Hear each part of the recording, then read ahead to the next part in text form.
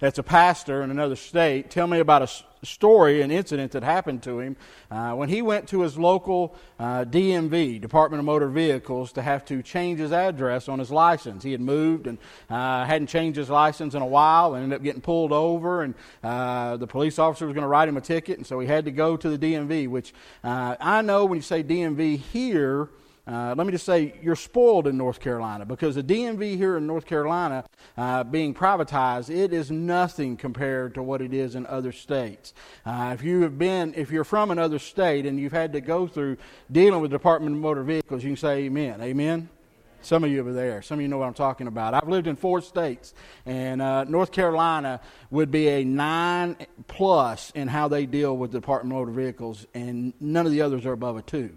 Long lines. I think they hire the most disgruntled, surliest people to work there, and you have to go through all the regulations. And even in North Carolina, I've told the story before of my first time ever having to go, and it ended up taking me what should have been 15 minutes, about 4 hours, and 4 trips back and forth to town, and it was frustrating, but still not compared to what you have to go through in other states. And my friend had gone, and just something so simple as filling out a form, when he got there was already a 2-hour wait, so he took his number and he began to wait in there, and had to go through all of the rigmarole of waiting. When they called on him, he went to give them what they needed, and he didn't have the proper form that they needed for the change of address. So then he had to go back and find the proper form, refill it out, pick another number, go back, and he was going through all of the rigmarole. And so at the end of the day, he had been there a couple hours, many hours, his whole morning, and he was just steaming. And those of you can relate to that. He's just about to blow a gasket. And he's going home, and on his way home, he remembered he had to stop by the department store and pick up a baseball bat for his son for his new ball team. So he goes into the store, sporting goods store at the mall, and he gets the baseball bat. He goes, and he's banging it into his hand. He's just angry. And so he goes, and he hands it to the cashier, and the cashier, with a smile on her face, says, is this going to be cash or charge? And still angry, he says, it's going to be cash. And the moment he said it, he said he realized his face and his tone was not nice, and she was taken aback. He was probably obnoxious or rude, and so he instantly recognized that. He said, I'm so sorry, you don't understand. He said, it's just been a morning that you cannot believe. I've been all morning at the Department of Motor Vehicles and barely got done what needed to be done, so I'm very sorry for my rudeness and for being rash. And without missing a beat, the woman standing there holding the bat said, well, would you like me to gift wrap it, or do you plan on taking it with you when you go back there? So some of you can relate to that, because anger has a way of making us do some of the craziest things that we really even don't want to do. Probably most of us in this room have said things or done things out of anger that we wish we could take back, or that we wish we hadn't done. Anger is probably one of the most destructive things that take hold of our hearts and take hold of our lives. So it's no surprise that when Jesus is beginning in his Sermon on the Mount to explain what a beatitude-living, Holy Spirit-filled Christ follower might look like, he chooses to deal with anger first.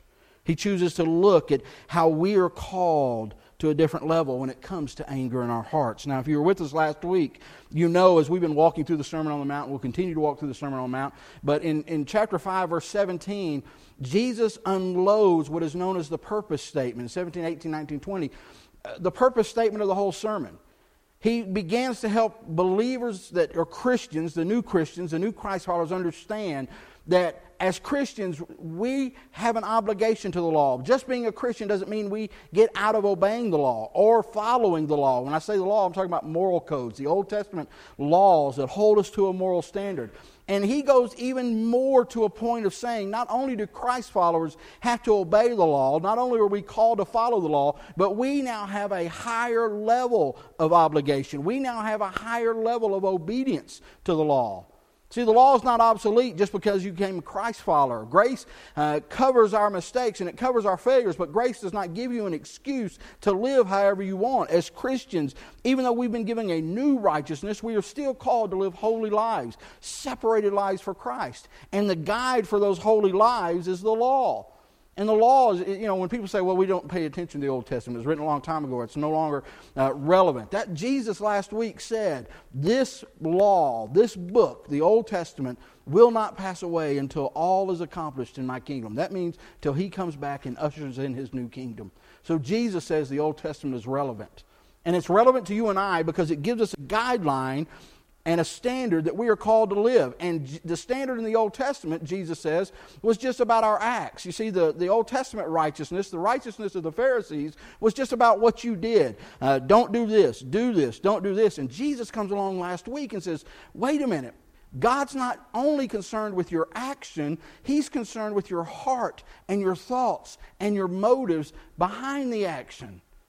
You have a new standard. You have a new standard to live up to. You see, God looks at our hearts, whereas the Pharisees only looked at the act, and as long as you did the act, it didn't matter what was in your heart. That's why He got on to them all the time.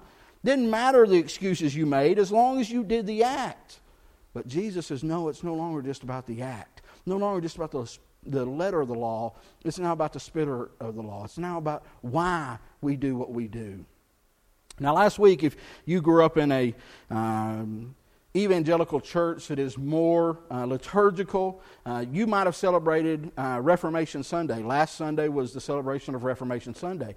It is the anniversary of Martin Luther going to a church in Wittenberg, Germany, and hammering his 95 Thesis on the door, October 31st, 1517. So last week was the 499th anniversary of Luther doing that. Next week will be the 500th anniversary. Because you see what had happened, and the reason Martin Luther went and hammered those 95 Theses on the door is because by that time, by 1517, Latin had gone away from society. No one understood Latin. But all of the Bibles at the time were written in Latin. And Latin as a language didn't exist for almost 800 years by 1517. So no one could read the Bible except those who were trained in Latin. And the only ones who were trained in Latin were the priests and the religious leaders.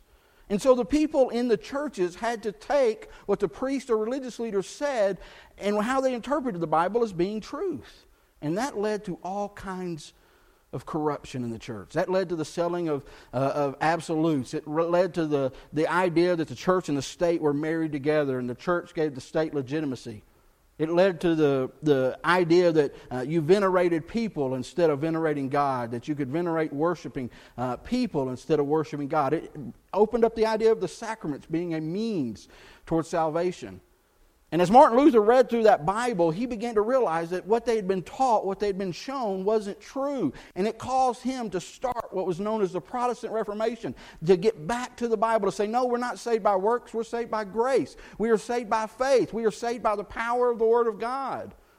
And the moment that the Bible began to get published in English, in less than 30 years after Martin Luther did that, English Bibles began to come out. Translations in English began to come out. The printing press came along and began to make Bibles available to every person. The Reformation exploded because they began to read and see what was the truth for themselves. And I tell you that because it was almost similar to what was going on in Jesus' day. Because you see, in Jesus' day, by the time that Jesus came along, the language of Hebrew had been diminished in the Jewish faith. During the Babylonian captivity, about 800 years before Jesus came along, when Jerusalem fell and they took all of the captives to Babylon and they tore the walls down and they tore the temple down, while they were in Babylonian captivity, the children of God forgot Hebrew. They stopped using it. They were using Assyrian. They were using Aramaic, so that by the time Jesus came along, no one in the Jewish faith except the priests and religious leaders knew Hebrew. Matter of fact, the Bible that Jesus and many of the disciples used is what's known as the Septuagint. It is the Greek translation of the Hebrew Bible. It's just a Greek. Now, they memorized some verses. When they would stand up and teach, they had to memorize from the Talmud. They had to memorize from their Torah classes, but they didn't know how to read it. And so that gave the Sadducees and the Pharisees a great leeway to be able to say, this is what the Bible says, when it may not have said that. And what had happened over time, and we saw last week, that this allowed the Pharisees to take those rules and those obligations that were supposed to be about our relationship to God, and they made it about judicial issues. That by the time that Jesus came along, breaking a spiritual law had no consequences spiritually, it only had consequences legally. They weren't worried about what it did to your relationship to God, they worried about you breaking the law for the sake of the law. And they were so interested in the act of breaking the law that they had added 613 new laws onto the 10 Commandments. And so Jesus comes along, and last week we saw that he begins to open up the truth to those that had never heard the truth. And he begins to explain that, see, what has happened is you've bought into the lie that the law somehow saved you, that somehow doing enough things would make you saved, would make you righteous. But that's impossible. You can't do enough to be saved.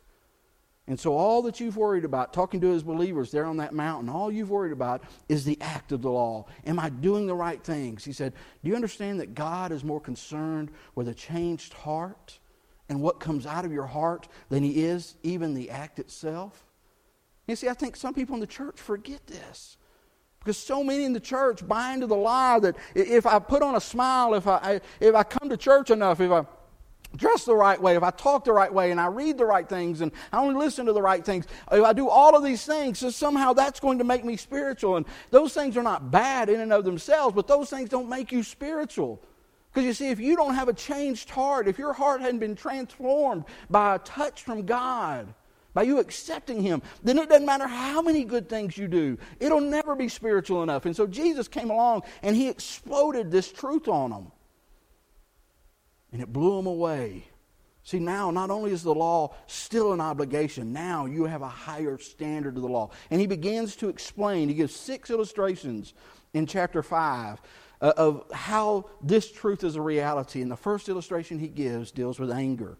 And in each of these illustrations, he says, you have heard it said. And so you'll see that in just a moment. But 6 of them, 6 times he says, you have heard it said. It doesn't say you've read it because they hadn't read it. He said, you have heard this be said, but I'm going to tell you what the real truth is. And so he's going to talk to us about anger. So if you have anger issues this morning, real quickly, I pray that God would speak to your heart. And if you don't have anger issues, you're lying to yourself. You have anger issues. Let's read what Jesus says. Matthew chapter 5. We're going to start in verse 21. Here he says it. You have heard that it was said to the people long ago, do not murder. Now, he's paraphrasing what they've been taught, what's been evolved, what the translation is that the Pharisees have given. And anyone who murders will be subject to judgment. Now see, he doesn't say anyone who murders will break God's heart, or anyone who murders will disappoint God, or their relationship to God will be strained, because at this time it doesn't matter. He's talking about judgment, legal judgment. You'll be given judgment. But I tell you, and Jesus establishing a new standard, that anyone who is angry with his brother will be subject to judgment. Again, anyone who says to his brother, Raka, is answerable to the Sanhedrin. But anyone who says, you fool, will be in the dangers of the fire of hell. Now, see what Jesus is saying, and I think sometimes people get confused. Jesus is not saying that if you have anger in your heart, it's just as bad as if you murder someone. Okay, that's not what he's saying. The act of having anger is not the same as murdering someone. But what he is saying is that the spiritual consequences on your relationship to God and your relationship to people around you is very similar no matter if you murder someone or you have anger and hatred in your heart. You see, if you murder someone, you'll deal with the consequences in the relationship, breaking God's law. If you hate someone, if you have anger in your heart, you're breaking the same law and breaking God's heart. You see, in those passages there, what he's trying to get us across, what he's trying to help us to understand is that God is concerned with our thoughts, with our motives, with our heart. Even if it never leads to action, even if you never do anything, even if you never act out on that anger, even if it's just something that is rooted in your heart, it's still important to God. You see, to the Pharisees, they could read this and go, listen, I'm okay, I've never murdered anybody. And we do the same thing in the church, okay? I mean, let's be honest. Most of us think we are very spiritual because we don't break the sins that we see our friends breaking, right? We pat ourselves on the back. That's why we label sins. And the Bible says, while the consequences on this earth of sins may be different, the consequences in your relationship to God are all the same. They all break God's heart. But we like to describe in our own mind what sins are worse than the other sins. And the ones that are worse are always the ones that we don't commit, right? So we can pat ourselves on the back and say, I don't do those things. And so God's coming along saying, listen, it's not about what you do, it's about what you think. Oh, you may not have cheated on your spouse, but you've lusted in your heart. The consequences in God's eyes are just the same. You've broken God's heart. You put a barrier between Him and you and your relationship to Him. You see, we sit around thinking, I'm doing pretty good. We're just like the Pharisees. I hadn't murdered anybody, but Jesus comes along and says, if you have hatred and anger in your heart, the spiritual consequences are the same. Why? Because it's the heart. Remember what He taught us about the Beatitudes? It's the heart where our character is developed. It's your heart where you learn to become more like Jesus. It's your heart where you all of a sudden start becoming a new creation. And what happens when anger and hatred gets in our heart is it corrupts the process. It suspends the process. It keeps you from growing spiritually. Anger is at the heart of destruction, and it opens us up to all kinds of sin. Remember, we learned a couple of weeks ago that there are times when anger is not sin. There's a righteous anger. Jesus at the temple when he overturned the tables. But the only anger that is not a sin is anger at the things that God is angry at. Angry at the things that break God's heart. And righteous anger can never be focused on a person. It can never be directed towards another person. Righteous anger is always directed towards systems and towards behaviors and towards actions. The anger that Jesus is talking about here that has huge consequences, whose consequences are as great as murder, is anger towards another person. And listen, if you don't hear anything else I say, if you don't get anything out of this message this morning, then you need to understand that the Bible is very clear. There is no question, there is no ambiguity, there is no excuses. It is never okay to allow anger towards another person to take root in your heart. There is nothing that someone can do to you or to your family or to your friends that gives you justification to have anger or hate in your heart towards that person. So what if they kill somebody? Jesus tells you to forgive them and love them. You see, what the danger of anger is when we keep anger in our heart, it doesn't stay in our heart. It always comes out. It always leaches out. It always comes out. And sometimes it comes out on the people that we are not even angry with. And if it doesn't come out, it comes out in the new way as passive aggressive, right? We pretend we're not angry, but we're really angry. And by not saying we're angry, we're showing how angry our heart really is.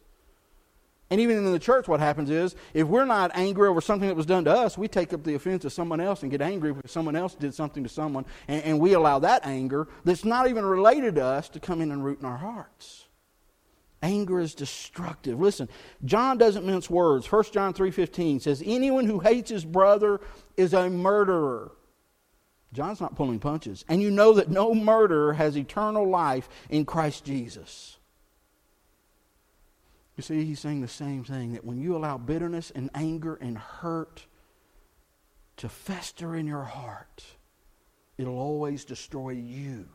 Not the person you're angry with, not the person you hate. It'll destroy you. And it'll destroy the relationship you have with God. The consequences are great. That's why Jesus says, I'm holding you to a higher standard. You can't just get by on what you do or what you don't do. You've got to look at the heart, because God is looking at your heart, and God is looking at your motives, and God is looking at the whys. And he goes on in these verses, in verse 21 and 22, to explain how anger progresses. He uses these terms, the term raka, which we don't even have a translation for. There's not an English translation. It'd be basically saying worthless, not worth my time. But really the idea behind saying raka, which was a common phrase in Jesus' day, was the idea that you hold someone in contempt. Someone is contemptible to you. You see, what Jesus is saying is anger goes from being silent in your heart to all of a sudden it begins to be expressed. Now, it's not lashing out, just telling other people what they did to you and how angry you are at them. Just going around and letting people know that they did something that made you angry or they hurt you and why they did that.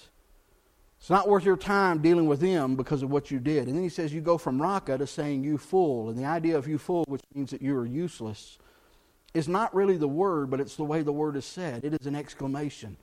You see, this is moving from beyond contempt to outright rage. This is moving to a place where you have allowed hate to consume everything about you. Something they did, something they said, something that happened has started with a silent anger, and you allowed it to fester, and you allowed it to root, and it turned to contempt. And that contempt began to cloud everything that you saw in their life, everything that you say, everything that you do, to finally the point that contempt comes out. And you don't call him a fool. He's not necessarily saying, you're going to hell if you call somebody a fool. I remember a Sunday school teacher when I was little reading that and taking it literally. You better not call somebody a fool. You'll go to hell. Talk about scaring a kid, right?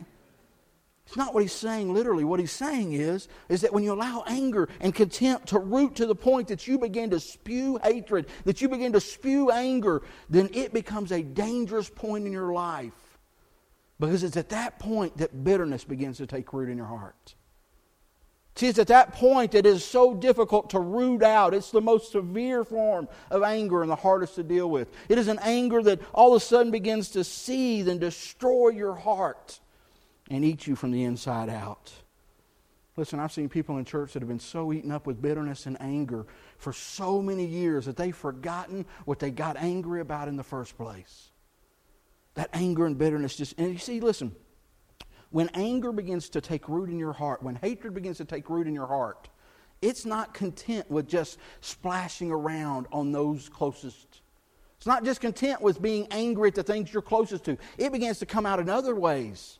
See, bitterness all of a sudden begins to corrupt you. It corrupts your looks. It corrupts your attitude. It corrupts everything about you. You ever seen somebody eaten up with bitterness? You can tell. I mean, I'm not trying to be judgmental. You can tell. Because that hatred and that anger has rooted inside of them for so long, it has just changed their countenance. And Jesus is saying, listen, that is dangerous. So how do you start? You start at the beginning and don't allow it to take root in the first place. You deal with it. Jesus is warning us that danger and anger can give us a false sense of everything being okay. But anger has grave consequences. Even the slightest anger. Even just the littlest amount of anger. Because remember, it's not about the degree. It's about the issue of anger. And one of the consequences that Jesus said that is most important, which is surprising, was how anger affects our worship.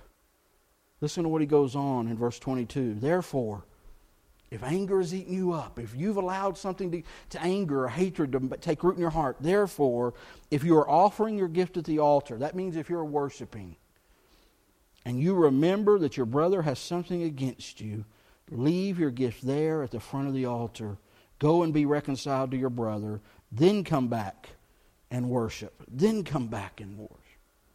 See, Jesus is saying, listen, getting rid of anger in your heart is so important to Him that even if you're worshiping, even if you're doing the most spiritual act that you think, you need to stop what you're doing and go and make it right with the person you're angry with. Do you understand the severity that Jesus is saying? You see, to the religious people sitting around them, that was the last thing they would have done, because the act of doing religious things were the most important thing that they could do. And Jesus was taking the most important thing that they could do and saying, listen, the anger that's in your heart is so bad that you need to stop doing what you think is spiritual and go deal with it. And it's so severe that Jesus changes tenses here. He goes from the first part of the verse is saying you all, and if anyone has hatred, to saying directly, if you are worshiping and God lays it on your heart. You know that idea of remembering what that means? That means God will tell you what's keeping you from worshiping. Because see, God's more concerned about relationship than ritual. He's more concerned about your heart being right than you offering a sacrifice of worship that is corrupted. That's a big deal. And so that's why we need to prepare our hearts to worship. That's why you don't just come in and expect God to show up. God says your heart needs to come prepared. And one of the ways that we prepare is to say, God, is there any hatred? Is there any anger? Is there any bitterness in my heart that I need to get rid of before I come to your face this morning? So many people in church wonder why I didn't get anything out of church. I didn't worship this morning. It was the preacher's fault. It's the music leader's fault. It's the person sitting beside me's fault. None of that is good enough. Because the Bible is pretty clear that anytime the Word of God is opened up, it doesn't return void. Anytime 2 or 3 are gathered in His name, He is there also. So if you didn't get anything, the reason you didn't get anything is because your heart wasn't ready to receive. And a lot of times it's because we've allowed anger and hatred and bitterness to take root in our hearts. And Jesus says it's so important that I will remind you, God will put it on your heart when you come into my house, that there is anger there. So what are we supposed to do when we have anger? What did He say? He said, when you remember that your brother has something against you, leave your gift there. That means stop what you're doing. Not wait until the end of the service. Not wait until you get home. Not wait until later. It says, stop what you're doing. The moment God puts it on it. Why is it important that we act the moment God puts it on our hearts? Because that is a divine moment. Because if God puts somebody on your heart, there is a reason.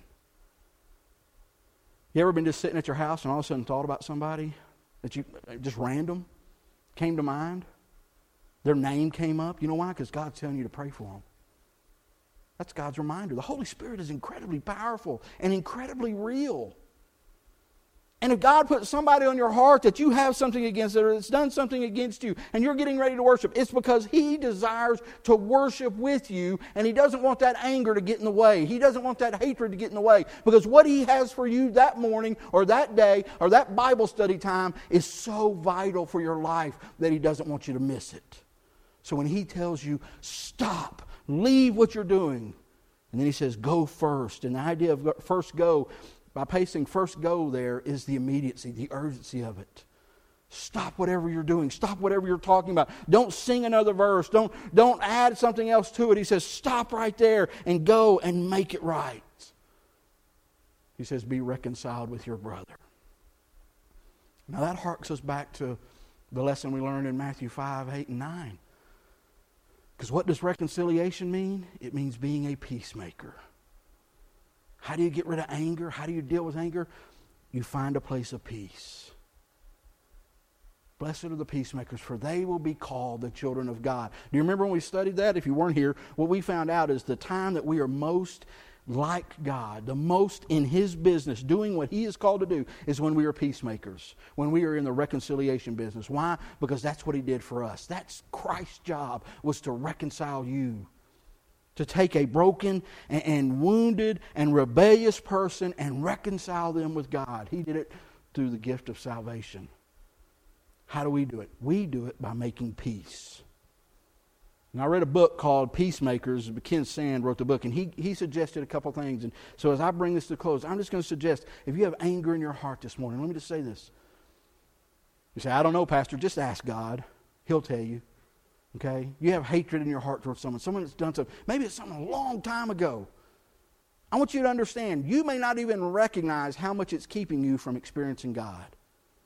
You may have settled into a place where you think, I've got all that God has to offer. This is a good place. I'm worshiping and I'm learning and everything is good.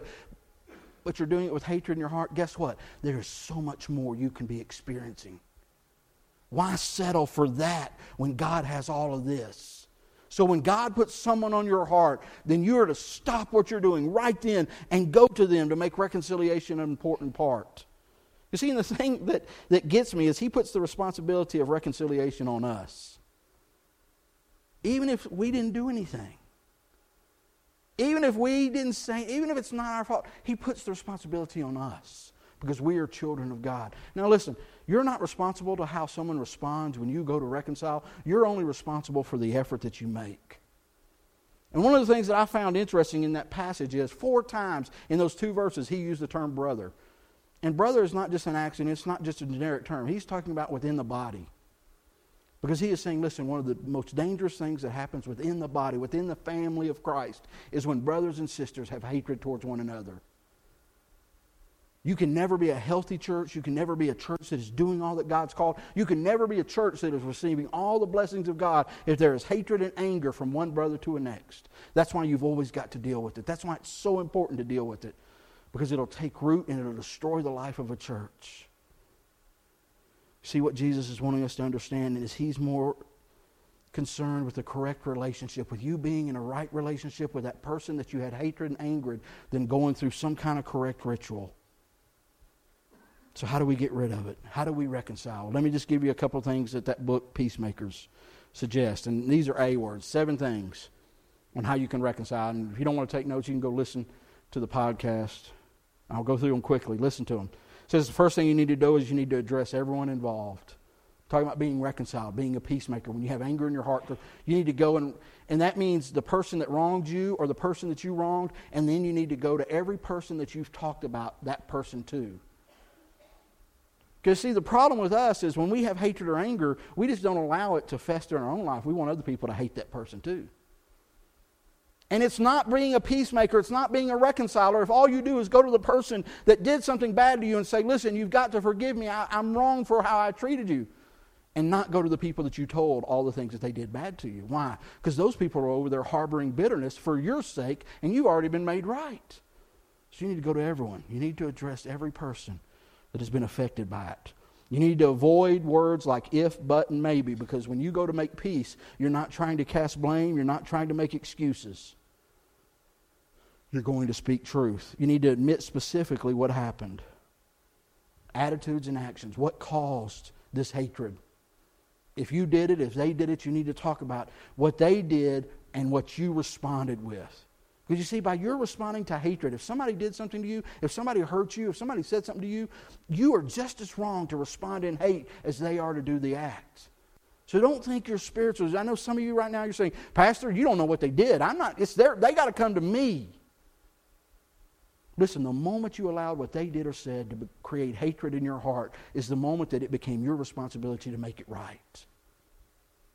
Admit specifically, acknowledge the hurt, recognize, don't diminish the hurt. Don't say, listen, you shouldn't feel that way, or it's not. Admit that they probably are hurt by something you did or said. Accept the consequences, make it right. Alter your behavior. That means find out what caused you to get angry in the first place. What is it that they said? What is it that they did that allowed anger to root? And stop letting it happen. See, so many times we allow things in our life, and week in and week out, things and situations and circumstances, and even people in our life that bring out the worst in us. Why do you keep doing it? Get away from it. Don't put yourself in that situation. Alter your behavior. And the last thing, ask forgiveness. Because at its heart, reconciliation is about seeking forgiveness. It's always about forgiveness. And you need to remember, when you forgive somebody, you commit to 4 things. You're not going to dwell on it. You're not going to bring it up ever again and use it against them. You're not going to talk about it to others. And you won't allow it to stand in the way or become a barrier in your relationship. Without those things, it's not forgiveness.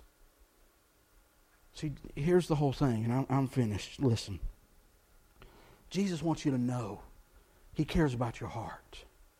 Doesn't just care about the act, doesn't just care about the ritual, doesn't just care about the things that we think make us spiritual. He cares about what's inside. What no one else can see, He sees. That anger, that hurt, that disappointment, that bitterness. And He cares because it's keeping your heart from being transformed into His image. It's keeping you from allowing the Beatitudes to become a reality in your life. And it's your responsibility to do something about it. See, the Christian walk is not passive, it's active. It's not you just coming to church and saying, give it all to me. It's about you giving. That's what worship is. Worship isn't you coming and receiving. It's about you giving. It's about you offering something. And God wants you to say, look, I see the hurt and I see the anger and I see the bitterness that has caused a barrier between you and me that is keeping me from worshiping. It's keeping me from receiving the blessing. And so God, show me in my mind, show me in my heart who it is I need to make it right with. Where it is that I need to make it right. And the moment that happens, you need to have a sense of urgency. That doesn't mean jump up in the middle of service. I preached this one time. And I'm not heaping condemnation on them. Praise the Lord. They were trying to be obedient. But I'm in the middle of like point number 3. And like 3 or 4 people just get up and start walking out. One guy over here, he's looking around like, I got to find the guy. I'm praying in the back of my heart, Lord, this is just going to create more gossip in the church. So stop it. Because that's the way we respond when God moves in our hearts. We always worry about what people think. Doesn't mean jump up now, but it means immediately, the first opportunity you have, a sense of urgency, you go to that person and say, listen, I want to make it right. Admit what you did. Be honest about the feelings. Be honest about the hurt. You're not responsible. They could slam the door on you, but you've done what you've needed to. You've released the anger. You've released the hurt. You've released the bitterness. You've done what God called you to do. And you know what He says? When all that's done, what does He say? After you've stopped, after you've gone and made it right, He says, then come back and do what? Worship. Come back and give thanks to God. What do we thank God for after we've been through something? You thank God for the opportunity to be a peacemaker. Because you see, before you knew Jesus, that would be the last thing you would think about. Before you had a relationship with Jesus, you probably loved hating people. It probably felt good. Probably made you happy to be mad at people, to know that people did you wrong, to have anger in your heart. Probably, because that's the way the devil works. But you see, when you became a Christ follower, now conflict is not a problem. Now conflict is an opportunity. And we're all going to face conflict. You're going to face conflict this week. And it's an opportunity to, instead of allowing hate and bitterness and anger to root in me, it's an opportunity for me to be a peacemaker and to pursue God. And that drives us to worship. Thank you, God, that I am different now. That you give me an opportunity to be a peacemaker. Why? Because He was a peacemaker for me. The psalmist writes, who may ascend to the hill of the Lord? Who may worship on His holy mountain? That's in His presence, face to face.